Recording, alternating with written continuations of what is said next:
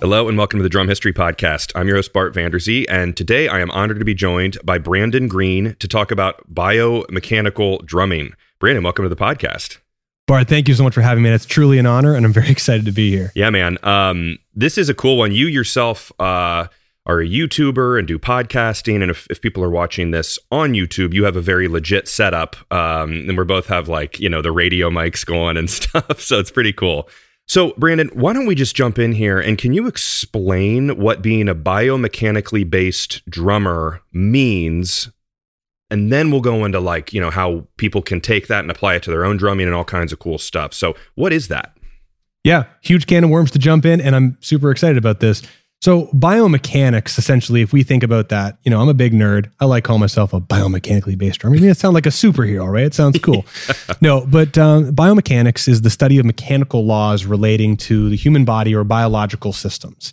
And we've got these incredible mechanical laws, thanks to Newton and many others. If you go deeper into thermodynamics, it gets crazy. But we have these basic rules of that in Newtonian physics. We have the rule of force, mass times acceleration, the rule of acceleration or inertia. So an object wants to maintain its current state.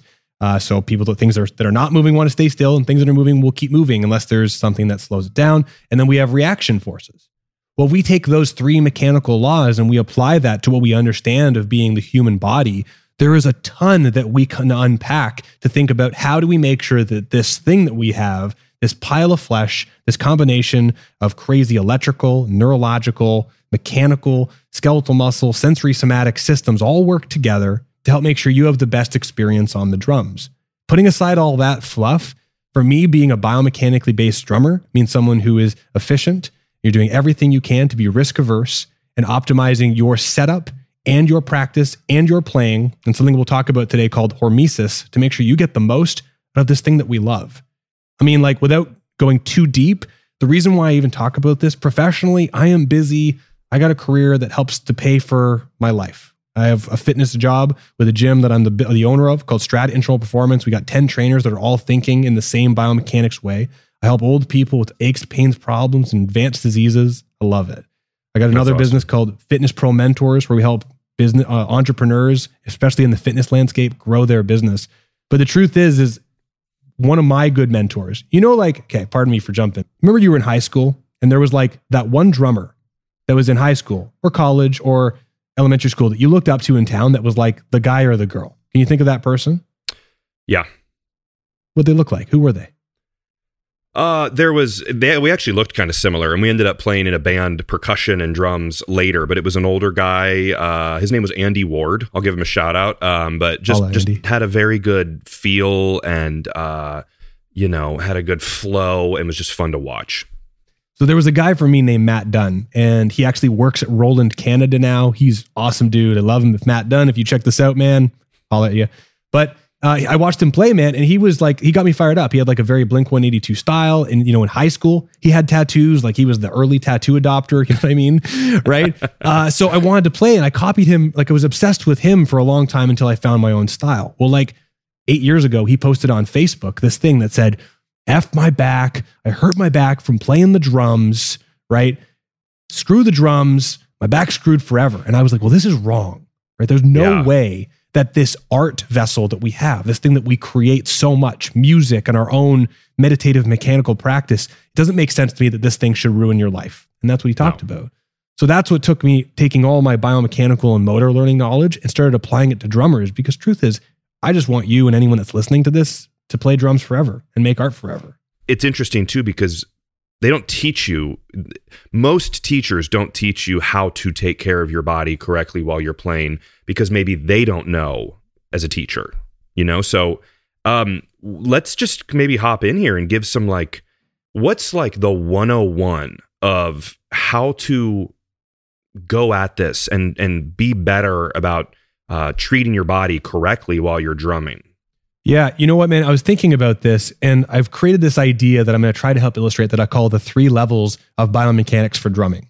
And I'm going to try and break it down because I think that there's a foundational, rudimentary level level of mechanics that we all need, or we are not going to make it on this thing. And then it gets a little bit more advanced. It doesn't take someone to have a very mechanical eye to look at late Neil Peart's drum sets and feel Phil Collins drum sets and see, like, from a distance, from a performance perspective, by far one of the most incredible drum kits you've ever seen, right? Neil Peart's drum set with those 8-inch toms over here, and it ascends all the way over to 18s that are like literally behind him outside of view.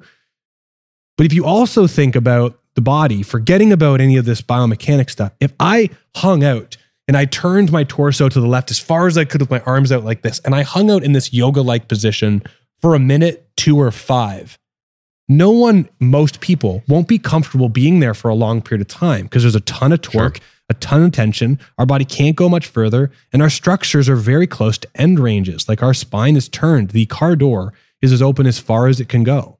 We're knocking on the edge. And so for a lot of those guys, and I remember Dave Silva, I think, the old drummer for Korn, a lot of these guys have stopped playing drums or stopped because of back pain. Right? Phil Collins, back pain. Neil Peart, back pain. Dave Silva also played a ginormous drum set. And I'm not saying that everyone that plays drums is going to have a bad back, but I would say that when you have a large drum set that's not set up in a way that's surrounding your body properly, we got a big issue. And that's why, honestly, shout out to you. I love your podcast. I became obsessed with it because the first Modern Drummer article I wrote, man, you're sick. You're sick. You got a green wall. It's a light. It can be any color I want. Love it. Right. The first Modern Drummer article I wrote referenced the history of the drum set because it's such a weird instrument that we took a marching snare drum, we took a bass drum that we used to smack with mallets, we used to take smashing cymbals, and we like kind of put it around us to make it work for us. And it's this weird thing that we put instruments around our body and made our body work for the instruments. That's interesting. Right? None of it was really based off convenience. DW made a throne that adjusted a little bit. Well, that was a smart innovation. They didn't even think about that before. Same with a snare stand, same with a pedal. So what we need to be thinking about the level 1 of biomechanics to be someone that's healthy drummer is we need to make sure that we're building the drum set around our body. And if you're not building the thing around your body, you're going to have issues. Well, so just kind of, if everyone in their, mind's eye can like paint a picture of sitting down, we've all set up a drum set and, you put down your kick and then you maybe set up your snare and your floor tom, put your toms on, pull things in and then step up. And what are some tips maybe on how to do that where you're making the drum set work for you? Do you have any tips and tricks of like keeping your leg at 90? What would you say? We're not doing that. Not that. And that's exactly what I'm talking about, right? Because that's the thing. And this is the thing that's tough with this. And we'll give you a tip right away. But sound bites like that our drum teachers have heard, right? You got to sit with your hip at 90 degrees. We have in just normal body nomenclature, so many things that we say like that. You have to sit with your hip at 90 degrees, your knee at 90 degrees, your feet flat, right? And these are just pre-choreographed sound bites that mean something. Like you say it and someone hears it, it sounds familiar, and then we adjust to work around it. But that's not a really great example. So I'll tell you what, the simplest thing is introducing an idea called active range of motion. And I've talked about this a few times, but anyone that's listening to this and has never heard me speak, I encourage you to practice this because if you work with this one principle, everything else starts to fall in place. So it makes sense that if we have a joint, perfect. I have some spine, right, for the camera here. Right? If I have a joint system and 2 different bones that come together, right, we all kind of get the idea that 2 bones come together. When those bones come together, that creates a joint that's called the synovial joint. And we all get that if I bend my elbow in and go out, there's an amount of motion that I can do. And I get to one end where my arm is bent all the way and I can't move it any further. I go all the straight, I can't go any further. And that's either because my muscles can't lengthen or shorten anymore, or the way I want people thinking about it, just to help to make this simple, is bone is hitting bone sooner. Sure. Right? If I turn this thing, boom, this little vertebrae for the camera, I turn the vertebrae, it bumps into it, can't go any further. The car door is open as far as it can go. Yeah. Well, drum throne height and figuring out where you should sit, I think, is the most important place to start. You can kind of get around everything else, but if you're sitting in one place for 20 minutes to 2 hours, that's a big problem. And if we think about the actual anatomy of the hip, which is why I got good old Dr. B here, which on camera, I have a gigantic skeleton. So this is fun. But if I actually think about this and I pull the leg up as high as I can, you can see on camera, and you could imagine that if I pull my leg up from a seated position, there's going to be a point where the bone, the femur, hits another bone, and I physically cannot go any further because there is architecture and structure in the way. Yeah. Right? That makes sense, right? Yes, of course. You can't lift your leg higher because you're hitting, you're hip flexor area is just going too high. You can't go any further. Right. So this is the thing. So if you're in a seated position listening to this, or you're someone who's listening to this, go sit on your drum throne. What I want you to do is sit on your drum throne. And even with the camera, I'm sitting high enough that you can't see this. But what I want you to try and do is, from the positions where your pedal is, can you lift your thigh straight up towards the ceiling? And can you lift your other thigh straight towards the ceiling? So all I'm doing with the skeleton, if you're watching, is I'm lifting my leg up, not from the side, but from right over top of the pedal to see, can I lift my leg off of the ground? If you cannot lift your leg off of the ground, your throne is too low. And truth is, if you pick up, there's a biomechanics book I got behind me here called Kapanji. It's all around lower body biomechanics, and it's all around forces and anatomy and structure. Not everyone can even lift their leg from a 90-degree position. Some people don't even have 90 degrees of hip flexion available. So if I don't have that joint motion available, or 20% of people don't have that range, and we're using 90 degrees as our stereotypical soundbite, we're sitting too low. So if we can assess our range of motion to ensure the amount of mobility that our body has is available, we can then work within that range, right? Because if I take my shoulder and I go from my side of my body to lift all the way up to 180 degrees, I know the extreme of 0 to 180, the 0 and the 180 are as far as the door can go, but everything in the middle is pretty good. Yeah. If I had to do something, I wouldn't want to, I just changed, I'm terrified of heights, Bart. Terrified. And in the gym, we got 25-foot ceilings. I just changed the fluorescent light. I had my arms over my head. My arms got way more tired and sore than they would if I did something in front of me, because I'm at an end range. So besides all the talking, lots of explaining here, you want to check your active range of motion to find out how much active control do you have to move your body in the position that you're going to play the drums.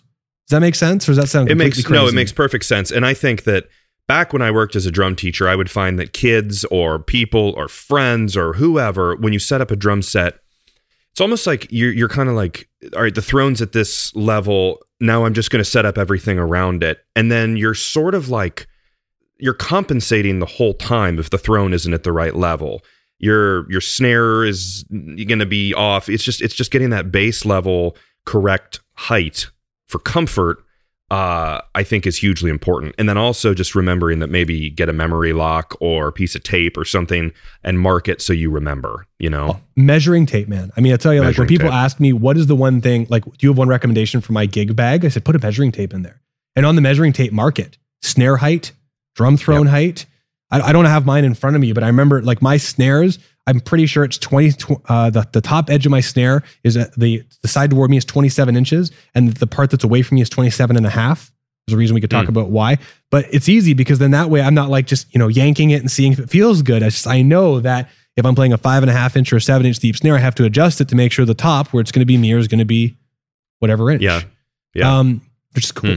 This is kind of cool. It is cool. And this is like, it's related, but it might be getting ahead. But I always used to tell people, and I mean, I was guilty of that, of being a teacher at Sam Ash, and I would be telling people like certain things like that I kind of just heard. But one of them, which I think is probably correct, though, is the importance, though, of breathing.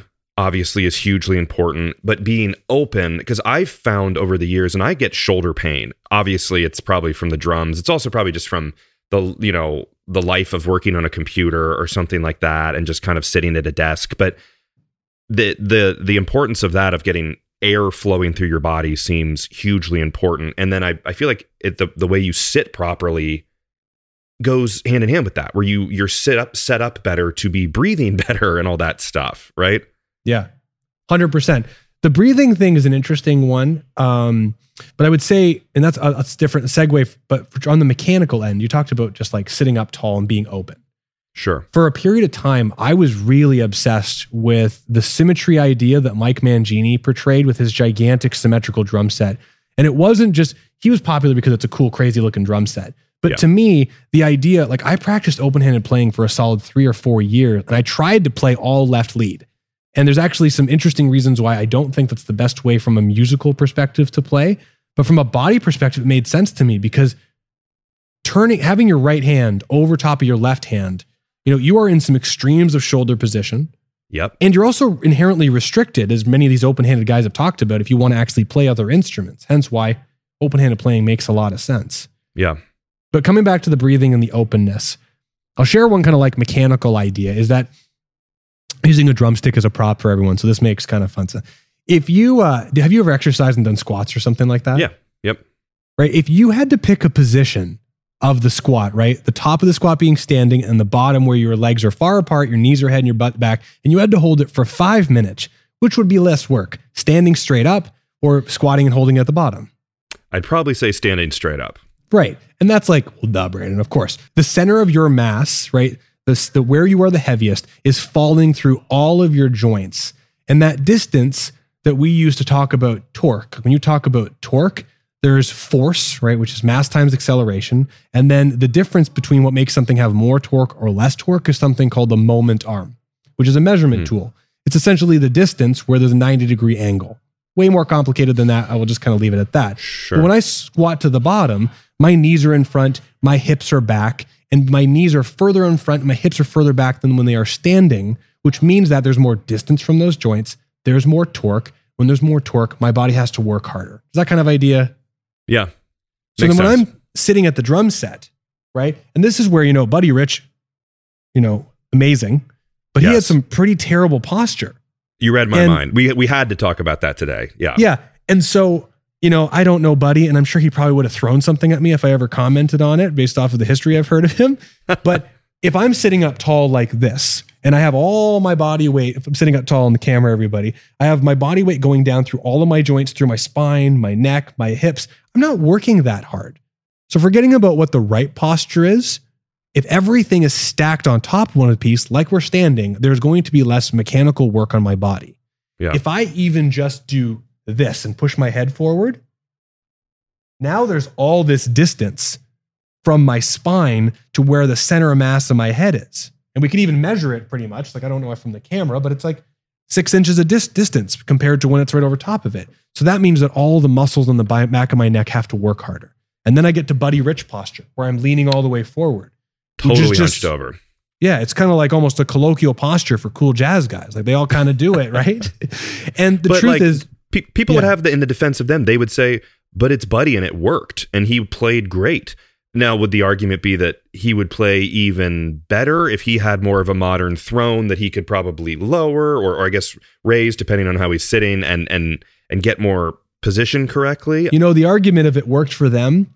I mean, how many of our favorite drummers who did drugs and were exceptional and passed away real early, right? Does that mean that we're going to all take cocaine and, so if it worked for them, that's great. And Buddy absolutely expressed himself in an incredible way.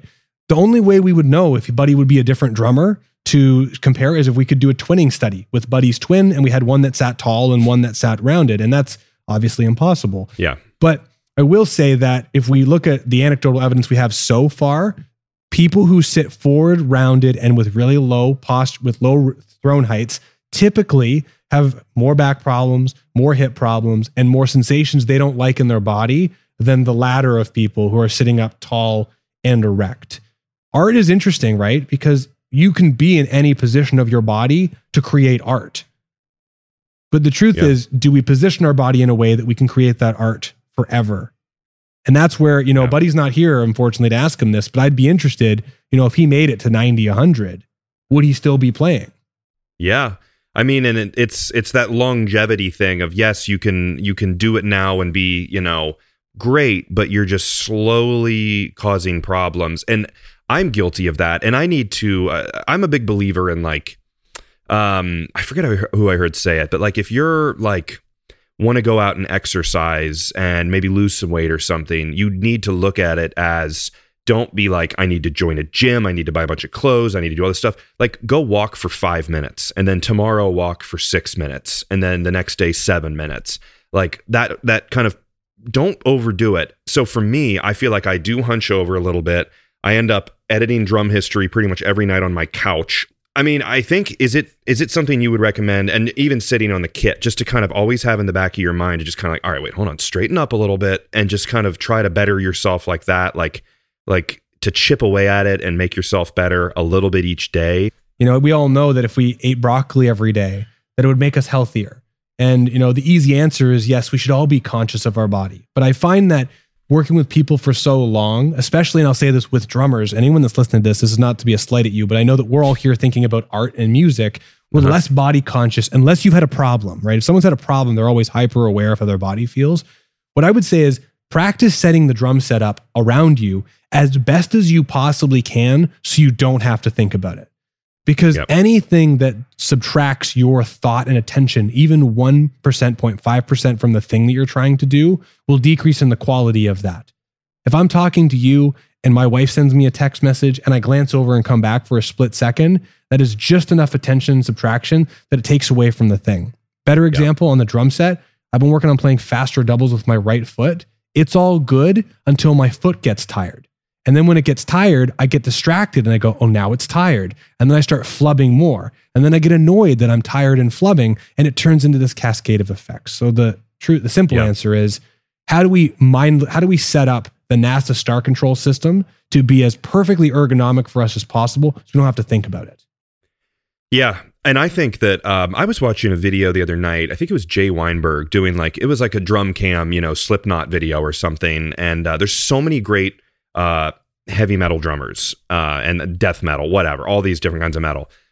It's mind-boggling to me as someone who really likes metal, but I'm not great at blast beats and all the different kind of, crazy metal stuff you can do to maintain that kind of intensity for 5 minutes at a time. Well, for 2 hours, really, if you're doing a concert or something, and have it not be just you're so tense. Because when I do it, and I've played metal with friends where I almost feel like I'm I don't want to say pretending, but I'm just kind of getting my way through a song, just to be able to, there must be a secret. And of course I can watch YouTube videos on it, on how to be relaxed with it. But I think metal guys are a good case study of, you really got to be cognizant of how your body's set up, and to be able to do that, 1,000-mile-an-hour blast beats and not just burn your hands out.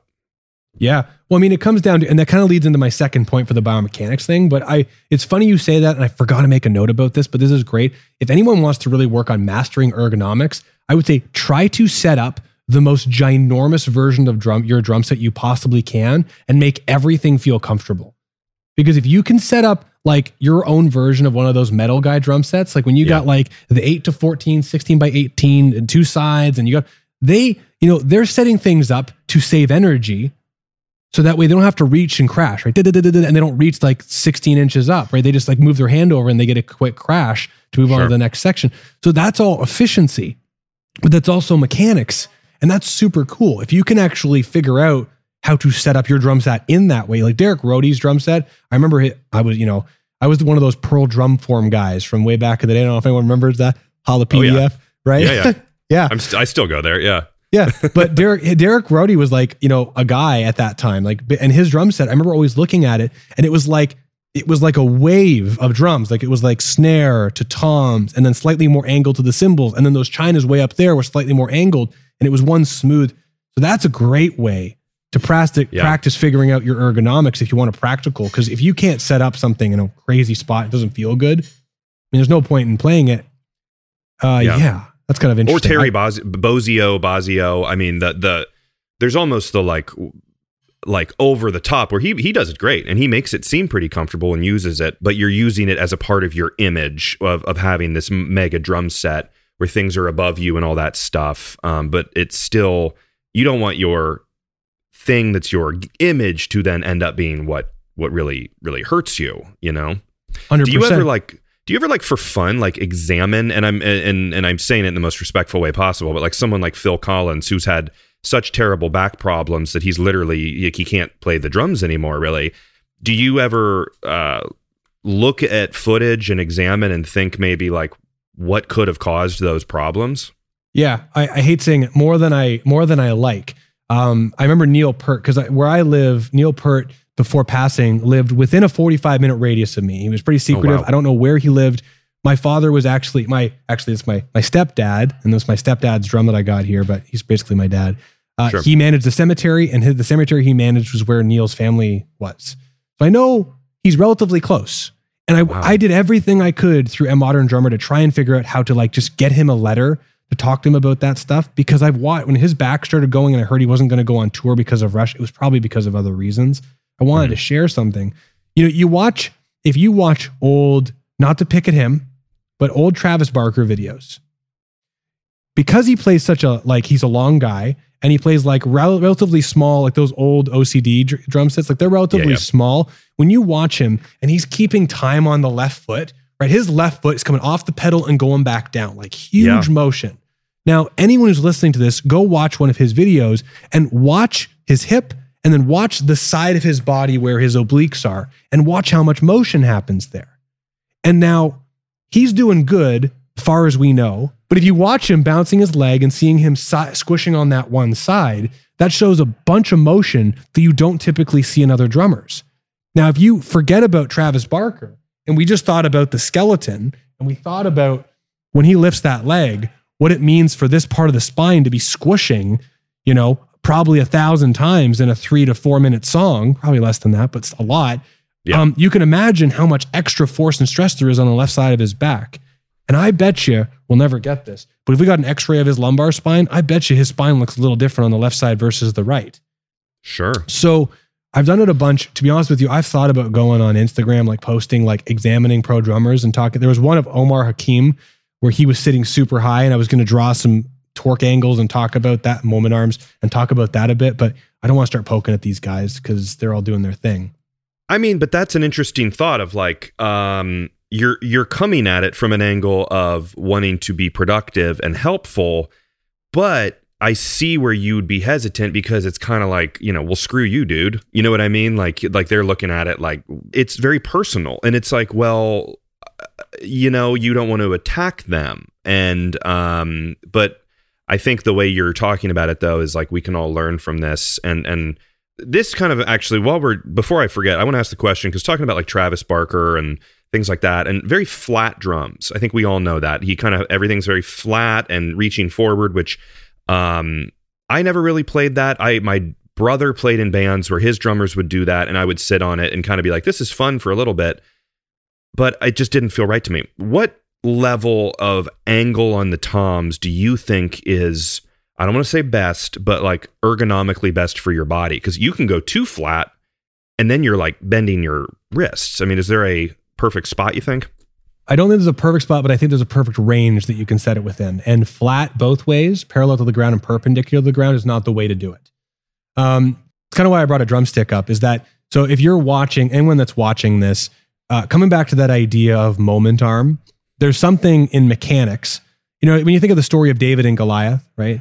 He took a little sling and he threw the sling, right? And threw this little rock. Well, when you throw a sling or do something like that, where you take a satchel and you throw a stone, you actually have to have the satchel at a 90-degree angle to the direction you want the rock to go, right? So you need to be right out to the side and the rock's going to go 90 degrees to the last point of application. So with your drums, when you hit something with a drumstick, right? The drumstick is going to get reaction force perpendicular to the tip of the stick. So if I take a drumstick and I got a drumstick, I'm hitting a practice pad. When I hit this, the tip of the stick is going to try to go back up at a straight angle. So if I hold it like this, it's going to try and go this way. Well, that's good. We'll come back to that. We need to be considering the position of the wrist when we do this. So when we have snare drum in front of us and it's flat, you can keep your wrist in a relatively neutral position. Coming back to the extremes of position we talked about, I'm not too extended, hitting the car door is not all the way open. The car door is not all the way closed. We're in a neutral spot. So if I'm absorbing force here, my joint, my technique, my hands, and the stick can all absorb some of that physics. That's good here. When I reach further out in front of me, it gets a little bit different because now I actually have to reach a little bit more and I actually end up in a greater position of wrist extension. So now my wrist is in a potentially more vulnerable position. It's also inefficient from the physics perspective, the mechanics, because if I have that drum way out far and it's trying to travel back up to 90 degrees, that means for me to hit it and get more energy, I actually have to use more of my arm than the wrist. I actually have to lift a little bit of everything to come back down. The drumstick is going to try to travel up rather back towards me. So if I have, and this is where you see, I mean, everyone kind of finds, I don't want to say perfect angle, but you see everyone's kind of between like this, I'd say 25 to maybe 55-degree angle, that's great. Because if I hit that at this angle where my arm's kind of out in front of me, I'm still in the relatively neutral wrist position. The stick's getting pushed back toward me rather efficiently, rather than kind of up and away from me, and saves my joints.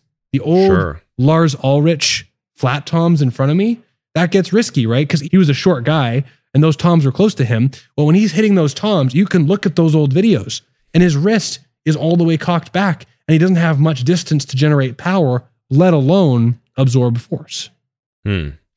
So is there a perfect angle somewhere in between? This episode is brought to you by Ghost Note Percussion. Ghost Note is run by my friend Jared Fallon, who a lot of you guys probably remember from the recent Orange County episodes, and he did a great job on that. Jared has over 15 years experience as a studio and touring drum tech. He specializes in repairs, restorations, and modifications. And he also builds really beautiful, custom-crafted drums of his own, which I highly recommend you check out. The thing that makes Jared pretty unique, though, is that he is great at doing not only appraisals of unique drums, so he'll give you a price for something that's kind of hard to put a number on, but also he will track down and find unique, rare, odd drums that other people can't seem to find. And lastly, he offers tech and tuning services for studio and live performances. I'll put a link in the description of this episode, but you can find him on Instagram at ghostnote_percussion. That's ghostnote_percussion, or email him at jared.fallon, Fallon, at yahoo.com. It's jared.fallon@yahoo.com. I think, though, like, the argument, which is not a good argument, though, is like, for Lars, for Travis Barker, it looks kind of cool. That style of pop punk with perfectly flat with your like powder coated blue rims and your, you know, like you can see it's really cool looking. And then metal drum sets, huge, kind of flat angled, you know, right at you. Very cool. But again, I guess you just got to think more about the long term in a lot of these situations. And I think of too, of like, you know, it's everything you've practiced your whole life on drumming. You kind of have to like, it's not like you're throwing things away that you've always done. You just need to like practice and like work at it for a little bit to get comfortable with your new setup, because there has to be a little bit of I don't want to say a learning curve, but like there has to be a little bit of like getting comfortable with the correct way. Yeah. Well, especially if it's different than what you've been, if it's diametrically opposed to how you've been. Yeah. There's a quote one of my mentors told me. His name's Tom Purvis. He was like one of the founders of Bowflex and a consultant for Nautilus. He's a brilliant guy. But he said this great quote to me, and it extends kind of into this, and it's about sports, right? You have to decide, are you going to sacrifice your body for the point? Or are you going to sacrifice the point for the body, right? If Tom Brady goes out in a Super Bowl and he gets the Super Bowl winning point and snaps his arm in half and can't play football ever again, but he wins the Super Bowl, he'll be remembered forever as a hero. Everyone will remember him of how powerful and amazing that moment was. But a lot of us are not Tom Brady in the Super Bowl, right? Yeah. A lot of us are trying to make a name for ourselves and be seen. So we do big things to be seen. And I work so many recreational hockey players that were trying to make it to the NHL and didn't, because they threw themselves and did too much. Yeah. For Lars Ulrich, Phil Collins, Neil Peart, Dave Silva, and whomever else, all these guys are in the show business. Show business and body business is a bit different. There has to be, in my biased opinion, a schism in between where you do cool looking stuff and you reconcile taking care of your body. But a lot of these guys are doing the big thing to get the point and to be seen. Travis Barker's flat cymbals are not logical for lots of different reasons. But he's not in that business right now. Working fine for him. He probably hasn't hurt himself. People love him. He created a brand. I mean, Orange County Drums literally made a bunch of money just because of the way that he set things up in Blink-182's fame. So it's interesting. Are you willing? So if you're listening to this and you're like, well, this guy, what's he talking about? Are you going to set up your drum set so you can have this body forever? Or is there a chance that you're setting things up to look really cool and neat? And they do look badass, I'm sure, but it might sacrifice things in the long run. Yeah. So I think, all right, so that's all kind of, we're talking about setting things up and preventative stuff.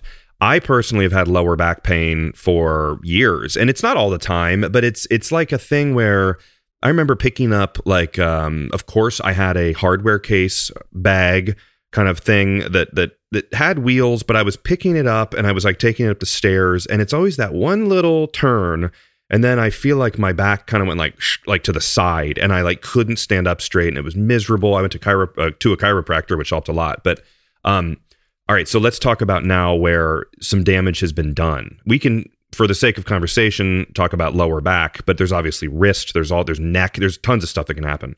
How do you stop the issue that already is happening from getting worse? Obviously, you change things, but it hurts. What do you do to make it better? Yeah, so a great question. Super broad direction that we can go. Yeah. But I'll be the kind of devil's advocate and kind of talk about like the drummer who's between 30, say like 30 plus, and maybe has done a little bit of damage to one of their joints because herniated discs. I actually have ganglion cysts where you get the bumping out in the back of the wrist, carpal tunnel syndrome. Like all those things are kind of a little common. So you're a drummer, you have some pains. You got something, you've been in X-ray, you've seen there's some stuff going on, and you're afraid of making it happen again. Well, so one, it kind of comes back to the ergonomics thing and the active range of motion, but it's a bit different. The active range of motion I spoke about earlier was assessing how far your joint can go relative to the position of your drums. Well, if you have an ache, a pain, or a problem, like for me, I have ganglion cysts in the back of my wrist. So that's little cysts in the back of my wrist that limit how much wrist extension I have. So if you're looking, I only have about 75 degrees of wrist extension. And this is coming from me doing powerlifting bench pressing when I was 20 years old, thinking it was cool and smashing my wrist and, not knowing much at that point. So I have limited wrist extension and I can't do push-ups on the ground with my wrist at 90 degrees because things hurt. So what I had to do for a few years was one, figure out how much motion I have here. My old drum teacher was a jazz guy and he taught me rudimental drumming and he always had me do the hit and come up to 90 degrees. And if I couldn't do the full stroke and bring the drumstick back to 90 degrees to hold it for an accent stroke, he would criticize me.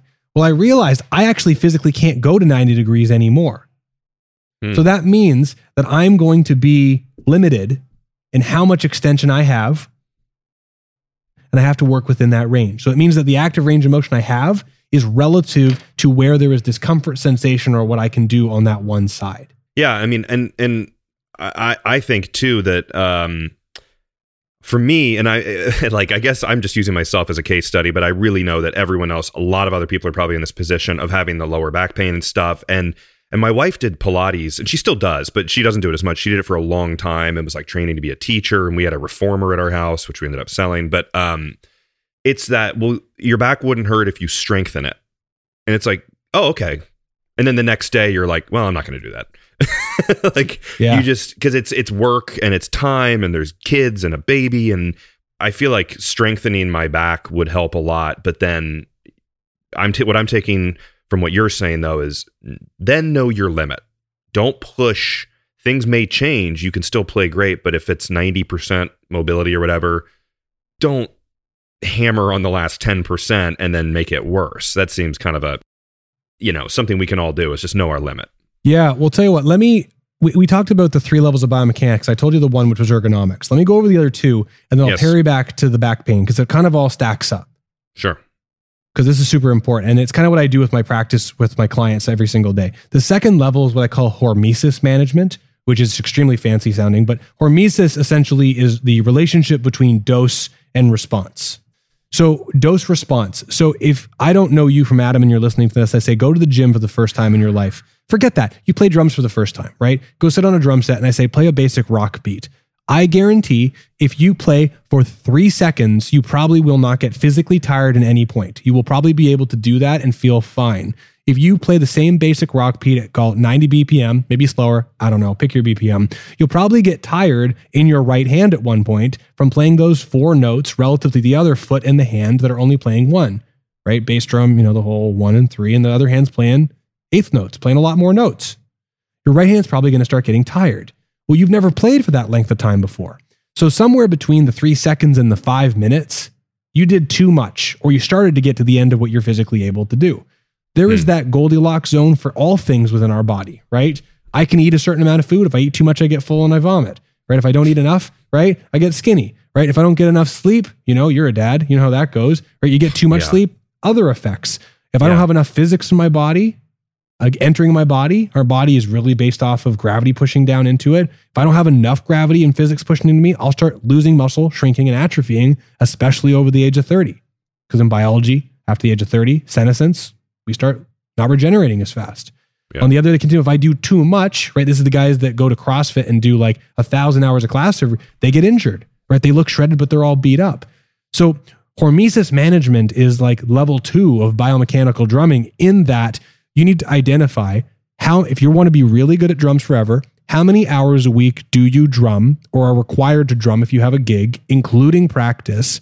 And can you handle that right now without hurting? And if you cannot, where do we figure that out? Do we need to drop back on how much drumming you're doing? Do we need to build up the endurance using strategic resistance exercises, an area that will get you stronger so you can handle the basics of what you do?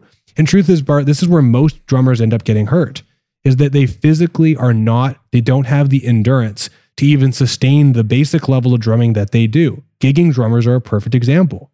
Guys who are on tour, who play 3-hour shows, and they do 5 shows. That's 15 hours of intense, high-energy drumming, playing at 110%, let alone poor sleep, let alone poor eating conditions, let alone practice if they do that, let alone random jams. I don't know. So the hormesis is that, have you built up enough endurance in your body to even tolerate that level of drumming? Yeah. It seems like it's a part of like the more you do something, like you start off just being like, I'm going to play the drums. Great. I'm going to practice a little bit. But then from there, you have the, I'm going to get really into learning about gear. I'm going to learn, in our case here, and if you're listening to the podcast, I'm going to learn about the history of the drums, because it's all really fun and helps me. It's a part of my practice. That what you're saying with the hormesis sounds like a big part of the practice too, of just like knowing your limits and balancing things, and it being, not pushing it too far, but also setting personal goals to like get a little bit better each day. Yeah. It kind of digs deeper at what drumming really is, Yeah, and there's, this gets super nerdy, and you talked about some psych stuff earlier, but like there's this thing called the Pomodoro method, which is like a learning method. And it's like taking, a few different items of study and studying for 15 or 20 minute increments basically at a time. So that way you never overload and stress one area of your brain out. But you can take like, drumming. You can take paradiddles for 20 minutes, double bass for 20 minutes, I don't know, music theory for 20 minutes. And then you can cycle back because you won't have idea fatigue and you won't have strained that part too much. And it's kind of anyway, that's a whole other segment. No, that's kind of fun. I like that a lot, because I get like that even with doing the show, where you do too much of one thing and you're just not actually digesting it correctly. And I find that with I love watching like documentaries and stuff, but sometimes I finish it and I go, what? I can't remember a lot of that, as opposed to like reading a little bit at a time.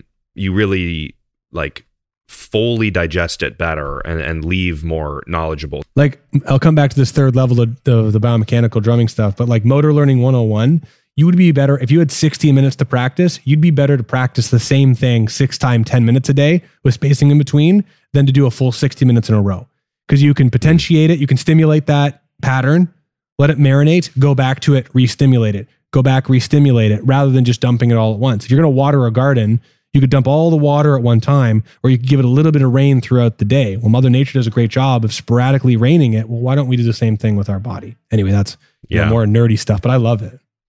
No, and it's reminding me, this was a long time ago, but Steven Taylor did a great drummer, did an episode way back about, I think it was the history of practice or something. And God, it's going to drive me nuts. I can't remember, but he was talking about something that wraps like your neurotransmitters as you basically practice, and then you take a break.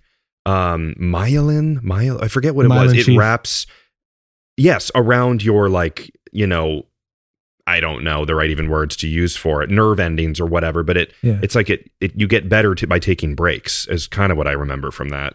Yeah. So, the neatest thing is that there's two different, like when you start learning something new, brand new, it's called, I'm going to get super nerdy here, but there's short-term potentiation and long-term potentiation. And short-term potentiation is if, like you said, that you just learned, I'm imagining, I said the word hormesis, and you're like, hormesis, cool. That's the first time you heard that word, the first time you say it. You heard it now, you've retained it, it's in your brain, you got it, right? We stop talking, you go home, raise your kids, you're like, what was that word that Brandon said? And if you don't revisit it, you're going to forget it. But if you say it again and a couple more times, it becomes a part of your vernacular, and it just becomes soaked in. So on the short-term potentiation end, there is like a quick electrical stimulus that goes through when you do something new. That is basically your body experiencing this thing for the first time, right? Your neurons are firing potentially in a new way, especially if you're doing a new rudiment. You're visualizing it, you're hearing it, you're interpreting it, and your body acutely, like the toe stub, is experiencing this thing for the first time. If it doesn't experience it again, you kind of just go to the wayside and it just gets forgotten about because your body dumps redundant information to focus on stuff that's more important.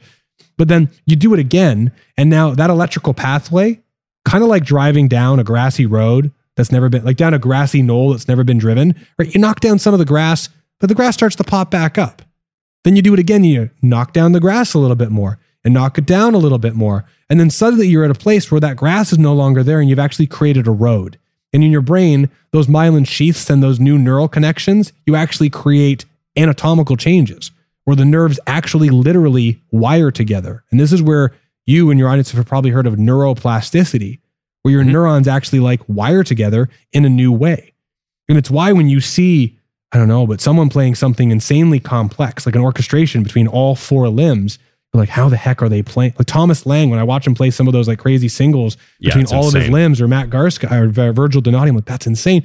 But their brain has become so well interpreted, has interpreted that information so well that the brain doesn't see it as, four different limbs working together. It sees it as one piece of information that connects it together. And they don't even think, right hand, right foot, left hand, left foot. They don't think of that. They just think this thing.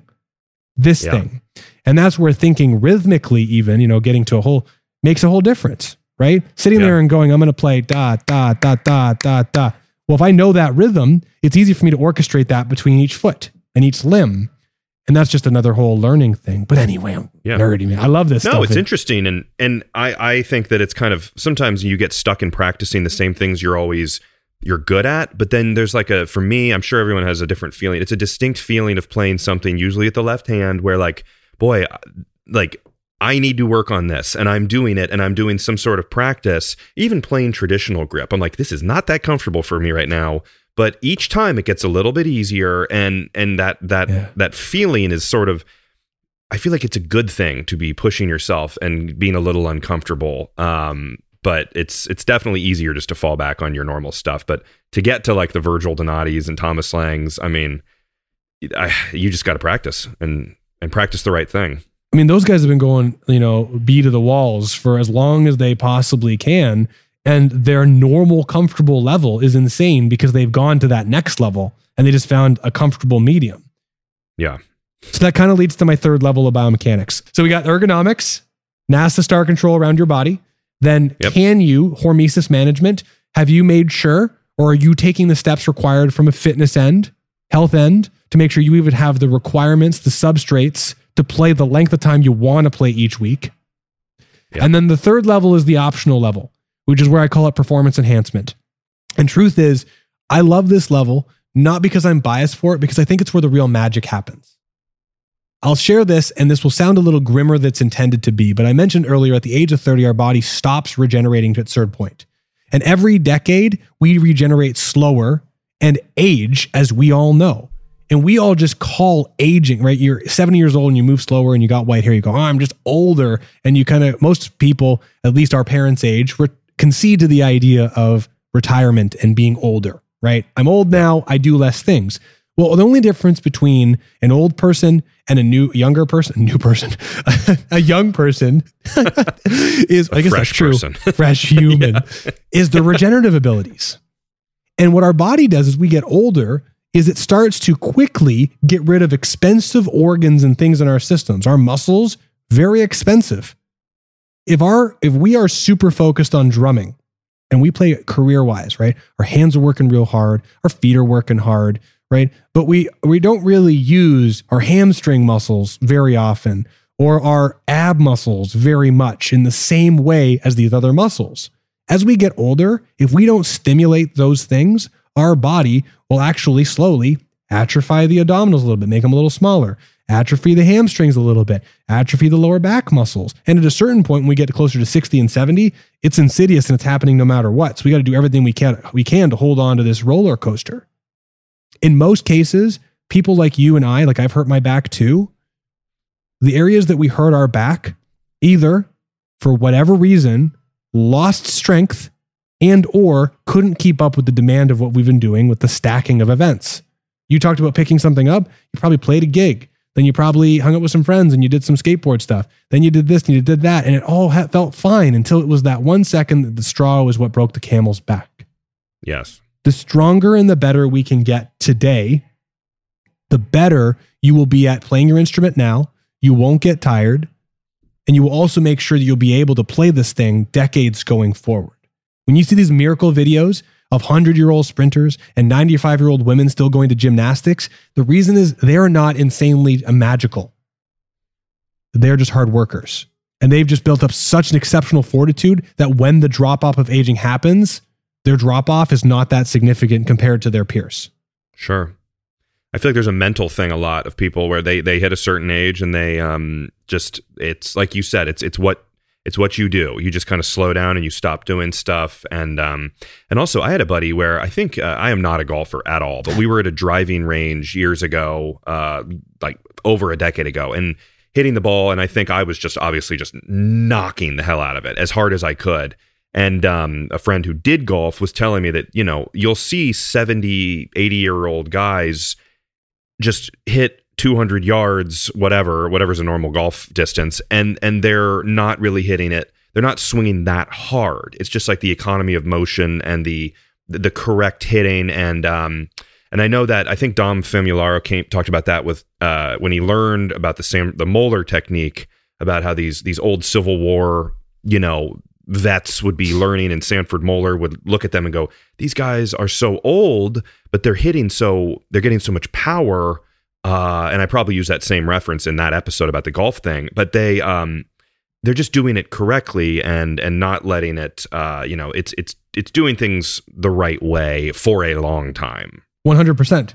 That's exactly it. And it's, you know, my grandmother and my grandfather, my grandpa's 88, my grandmother that he's met, my step grandmother technically, but she is 77. They crush me at golf consistently. And I try to muscle it, and man, I can hit it far when I hit it, but I don't hit it a lot. And they go out there and they're just whistling and straight. And it's because the 77, you know, it's like going out with your 77-year-old grandmother and she kicks your ass at golf. It's brutal, but it comes back to economizing the motion to make it so autonomous and so smooth that you don't have to think about it. Yeah. Yeah. No, I love that. So ergonomics, hormesis, and performance enhancement. It's pretty like, I don't know, it's like an actionable list that people can kind of just, even if I'm a, you know, big believer in, if like, even if you just start thinking about it now and, you know, if in like over a period of time, start applying these types of ways to improve yourself is a good start. Take it one day at a time, you know? Are you comfortable behind your drum set? No. Okay. Well, let's try and figure out to make it feel comfortable. Because if it's not comfortable, it'll be even less comfortable one day. Then you're there. Cool. How do we start getting you a little stronger? Just a little, to make sure that everything that you like to do on the drums is no problem. Is that home exercise? Is that going to the gym? Is it actually even doing exercise at your drum throne? Because you could totally do a full little fitness routine just sitting on your throne. That'd be great. It's a good idea. Third idea after this is, once you feel good about all that stuff, take this beyond drumming, but take it into your own hands to make yourself as healthy as possible. Because I guarantee you, if you hear me say this and you actually do this, decades from now, you'll thank me, because you'll pay dividends, and you'll look over one day when you're 60 or 70 at people beside you that are the same age, and you'll see you haven't aged that much, and they've aged a lot more. And it was all because you took steps now, and you're still playing music, playing art, which is really what this is all about. Yeah. Yeah. You'll look at them and you'll go, thank you, Brandon. Who was that weird dude on that podcast, Drum History, years ago? I love that guy. No, that's awesome. And I mean, I'm guilty of it too. And it's of just not putting things into motion. And one thing I will say, that everyone knows this, but it's just such like having the like pain from drumming or doing anything, like shoulder pain, which I've had a little here and there for years. It's not going like, it's not when you're stretching and reaching and moving. It's like the opening the dishwasher, small movements. It's the changing the button, the you know, hitting the button on the radio, that like sort of like smaller motion for me, or like bending over a little bit to do something as opposed to just a quick bend down and up. that can be brutal. That's what I need to dial in, is like, why are these little small motions causing pain, as opposed to, I can go running and it's great, but it's like, sometimes you just like, it's the one little movement will just kill you. Yeah. How do you make it that when you don't have to think about how you move, right? Like that's the real key. Because if you have to think about the movement you do, like I have a small tear in my left medial meniscus, my inside knee, and it's good 95% of the time. And then when it's not, it's like, son of a gun. And I got to think about how I'm moving, right? Yeah. How do we get past that? In some cases you can't, but you can do some cool stuff. So hope this is helpful. Extremely helpful. I feel like because this is the Drum History Podcast, we should talk a little bit about, this might be a whole thing to discuss in itself, but what is the kind of history of studying this for drummers? Is this something that's like pretty widely done? I would assume you're not the only guy in the world who's doing this kind of information, but like, how far back does this go? I feel like this isn't something where people in the 70s and 80s were really worried about their ergonomics and things like that. No, I don't know. I don't think anybody was really talking about this at a deep level before I did that YouTube video. And if someone has some other stuff, please share it with me so I don't sound so hubristic to say I'm the starter. But, Dave Elitch is talking more about the body nowadays, which is great, right? Sure. He doesn't have like insane biomechanical background, but he's got a great audience and he's got a great heart around it. And I think that that's huge because he's got such great reach. If he can help people a little get started into it, that's huge. I know that there's in University of Windsor, there's someone named Dr. Nadia Azar who's been doing some stuff with Drumeo, and she's been doing some stuff on heart rate stuff with them. She's in the biomechanics lab, but I think her thing's called the Drummer Lab. She's doing some stuff with heart rate. I know I've seen more people talking about fitness for drummers in the last little while, and I think it's great. I don't have a business here. I honestly just love this. And I think that it's just so great that people are talking about how to take care of this thing so we can all make art together. Like I said at the beginning, seeing guys like Phil Collins and Neil Peart and others stop doing things because they said their back hurt is just heartbreaking to me. It's heartbreaking. Yeah. And I don't want anyone to have to go through that experience. No, and back pain is literally, it's someone out there can always have something worse than what you have going on, but back pain is miserable. Like it is terrible when you have to experience it. But anyway, on a lighter note, you yourself, my friend, are a monster drummer. Like looking at your YouTube page and all that, which I'll put links in the description. You are great, and I love how you're very. You're doing awesome production. Your setup looks great. Everything is good. But I want to also ask you wrote for Modern Drummer. You've written in for Modern Drummer and things like that. What's that experience like? That has to be cool to get to write for MD. That's huge. It was a super cool story. And, Mike Dawson, one of your previous guests, thank you so much, Mike, honestly, for giving me that opportunity. I am eternally blessed for that. So I told you about my buddy, Matt Dunn, that I made the video for on YouTube, got a bunch of views. I honestly was just trying to figure out how to help more drummers. And I reached out to a bunch of people on Instagram, like Mike Dawson, Mike Johnston, several other people that I won't name because I didn't hear back from a lot of people. I was some guy that was just posting gratuitous drumming of me crushing it, I guess, but not really anything mechanical on Instagram. But I was just asking, hey, listen, can I ask you a couple quick questions? And I'm sure they get thousands of emails and messages like that. And I told Dawson, I said, hey, listen, because he responded to me, nice guy. So listen, I'm working on some stuff to try and help drummers be healthier. I'm just trying to figure out the best medium to try and help get it in front of more people. I'll happily compensate you for your time if you want to jump on a call and let's talk. So we talked and I was just interviewing him. I was asking him a million questions and he goes, well, you could just do it for us. And I was like, all right, man, cool. Cause like you probably, that's how it works.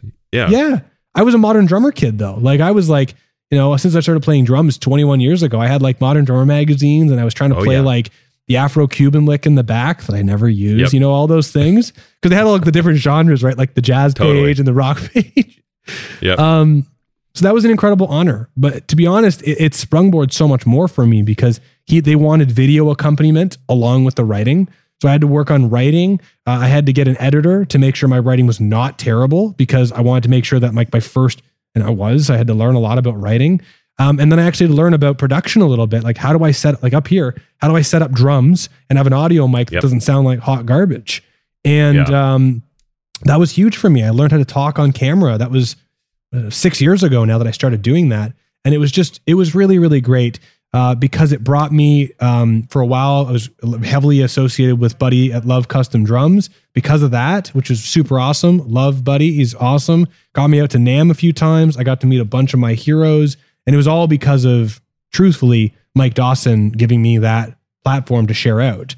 That's awesome. So it was truly an honor. I love it. And I'm sad Dawson's no longer at MD, but he's crushing it elsewhere. So that's really cool. He is.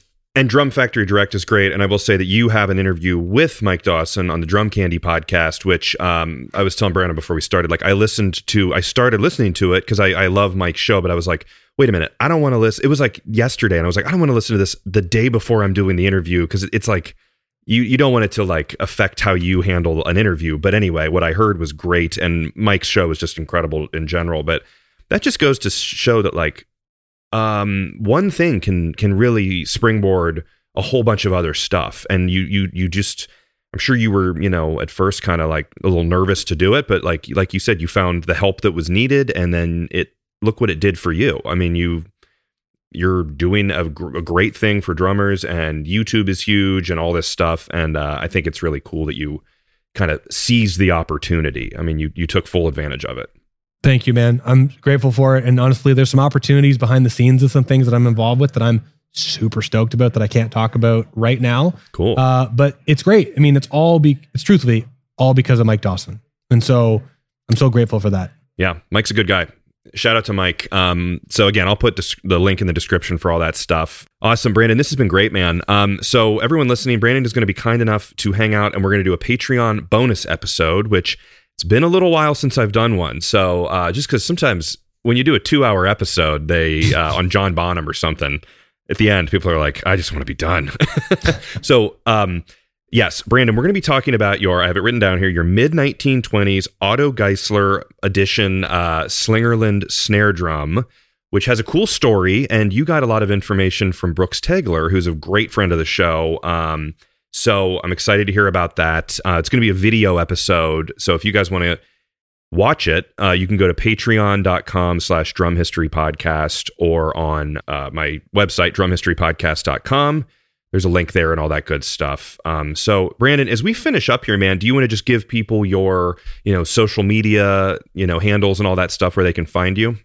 Yeah, everyone. So on Instagram, as it relates to this content, search, I'm at Drum Mechanics. I post a lot of stuff to me drumming and practicing because I just love playing, but there are health things up there. And if you have any questions, please send me a message. I'd love to try and personally help as many people as I possibly can. I got nothing to sell you. This is not like a fitness drum thing. So at Drum Mechanics on Instagram, if you search Brandon Green Drums, you'll find my YouTube page, which I haven't posted anything in a little while, but there's a ton of stuff up there on drum throne height. All my videos from Modern Drummer are up there now because, well, things have changed. So it's all up there now. So there's a lot of really, really great stuff. So Brandon Green Drums, it's actually Brandon Green on YouTube, Drum Mechanics on Instagram. And you can follow my other businesses if you want, but I'll let you find them.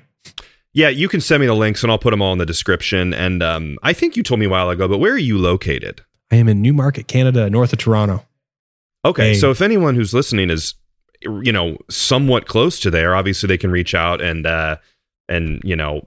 get trained and, shred their muscles and get swole and all that good stuff. And get as jacked. They say, but get listen, jacked. If there are many drummers, if there's enough of you that are close to me and you guys hear me say this and you want me to do like a little ergonomics workshop in person, if I get a handful of you, let me know and we'll figure something out because I think that would be a blast. I have a lot of drums so we can actually play around and have some fun. That'd be awesome. Great idea. Keep us updated if that happens. I think that's it for today, man. So Brandon, thank you for joining me here. Thanks everyone for listening. And Brandon and I are going to hop over and do the Patreon bonus episode. So Brandon, thank you for being here.